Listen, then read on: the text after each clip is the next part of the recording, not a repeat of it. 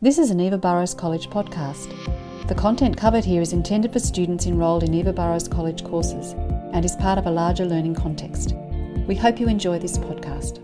Welcome to CHCGRP002 Plan and Conduct Group Activities.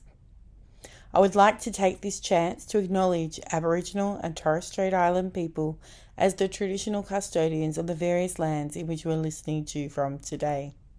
I pay my respects to the elders of the past, the present and emerging, and any Aboriginal and Torres Strait Island people listening today. This unit is how we will work with people within groups within the community services space. It will help you with your planning, leading and evaluation of group work. In order to be successful, you will need to complete the introductory quiz that will open up the rest of the content. We encourage you to read the learner guide and engage with the online lesson. Explore any other resources within our Student Central and listen to the audios about your assessment tasks.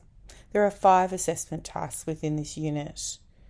You'll need to upload your assessments and they'll need to be based on your knowledge and understanding as obtained through the learning material.